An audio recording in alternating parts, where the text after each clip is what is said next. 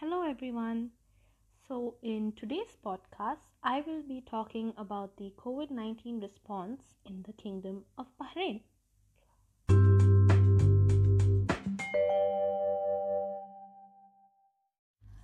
So, for those of you who aren't familiar, Bahrain is an island nation in the Middle East with a population of over 1.5 million people, most of whom are expatriates. Bahrain confirmed its first case of coronavirus on 21st February this year. It was a school bus driver who came from Iran via Dubai. In less than a week, there were around 10 cases, most of whom were from Iran, so the country imposed a travel ban on Iran and suspended flights from Dubai and Sharjah. All the schools and universities were shut by 25th of February. There were 38 cases by the end of the month, and those infected were taken to the Ibrahim Kanu Medical Center for isolation. By mid-March, they had the first COVID death in the country. At the same time, the government announced a $11 billion stimulus package to support the economy and also cover water and electricity bills for the next 3 months. On the day of the second COVID death, gatherings of people were prohibited. A punishment of BD 5,000 along with 3 years imprisonment was imposed. Export of sanitizers was banned, and the Bahrain Exhibition Center was converted into the country's main testing center. By March 25th, all non-essential services were closed except supermarkets, banks, bakeries, and healthcare facilities. It was later announced that people can seek private healthcare in 3 hotels in the country. The government launched its Be Aware Bahrain app on 31st March. In the next few months, the authorities continued rampant testing and contact tracing. They introduced a waterproof GPS wristband tracker to monitor those who were home quarantined. The government also announced it would spend $570 million to pay salaries of all private sector Bahraini employees from April to June. The country recorded its highest daily spike on 11th June and 9th September at 11,046 and 11,363 cases respectively. However, due to high recovery rates and people's cooperation, they were able to bring down the cases soon enough. When a person living in an apartment building was infected, the authorities would test the entire building and their workplace. Although certain places of public gatherings were closed down, such as restaurants and cinema halls, private offices remained open and followed the guidelines. The country never went into a complete lockdown, and people were allowed to move around and go shopping as long as they wore masks and kept a safe distance. Now we will speak to Ria John, a student from Bangalore who flew to Bahrain in June. Ria, please tell us what it was like to travel during a pandemic and stay in home quarantine. Hi everyone, this is Ria and I study in Bangalore. Initially, when the lockdown was declared in March, I thought it was just going to be for 2 weeks, so I didn't bother booking a flight to Bahrain at the time. But as we all know, it was definitely more than 2 weeks. So finally, in June, I booked an Air India Express repatriation flight from Mangalore. I took an Indigo flight to Mangalore and stayed at an overnight hotel there, and then the next morning I flew to Bahrain. I took all of the precautions because I was very scared. I wore a PP during the flight because my parents insisted, and my grandmother lives with us. When I landed in Bahrain, we were immediately taken in a bus to the testing facility. I was asked to download the Be Aware Bahrain app and fill out some forms with my address. The app would be connected to my passport number as well as my mobile number.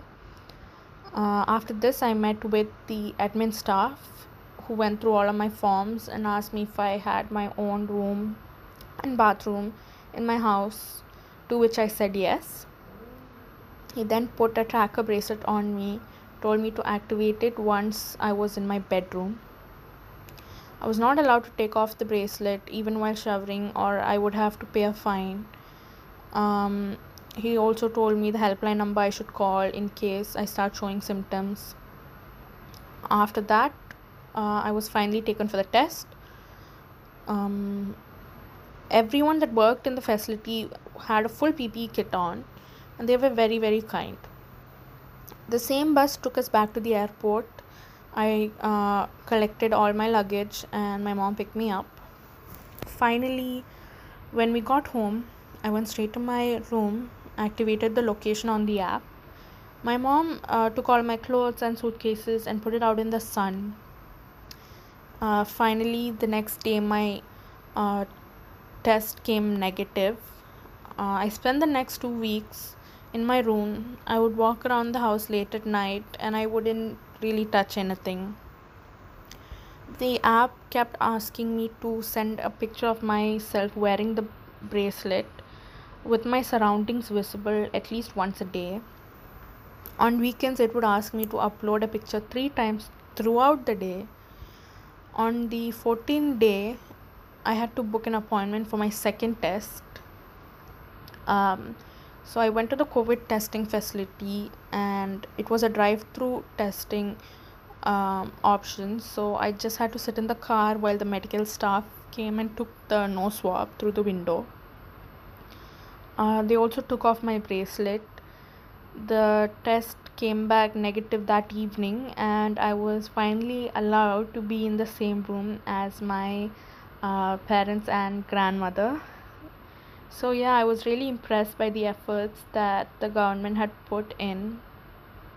Both tests were free, so I didn't really have to worry about that, which was a blessing because it costs around 30 to 40 BD for one test, which is around 6 to 8,000 rupees. So yeah, that is my story. Thank you, Ria. It was really interesting to learn about the tracker and the innovative technology. Now, to know more about the COVID care facilities, my friend Navneet Kaur will tell us about the experience when her family contracted the virus. Hi everyone. So my name is Navneet Kaur. So initially, my cousin brother was tested positive. People at his workplace were positive, and hence he got very high fever. And all of my family members and his father were in direct contact with him. And when he got tested, he was positive, of course.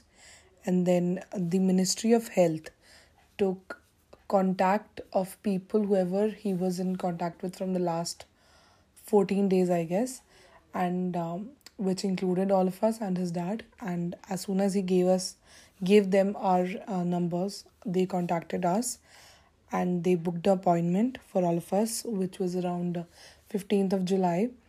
And we all went for our test on 15th, and around midnight, 3 a.m. or something after that, we got our results, in which I was negative, but my mom, my dad, my brother, and my uncle, these four were tested positive. And then they told us that within 24 hours, the Ministry of Health will contact with us again. And we did get a call. And they said that whoever is positive needs to go to a particular hospital, which was only for the COVID positive patients. So that was basically to check if they can stay at home and cure themselves, or they need to go to a COVID facility. So they went to the hospital and they said that my brother could stay at home because he had no serious issue, and plus he's around 24 years old, so it was pretty cool with them. But then my mom, my dad, and my uncle, they had high BP, and my uncle had sugar issues as well. So they were not allowed to stay at home and they had to go to a COVID facility. They came back home, took their luggage, and went to the COVID facility.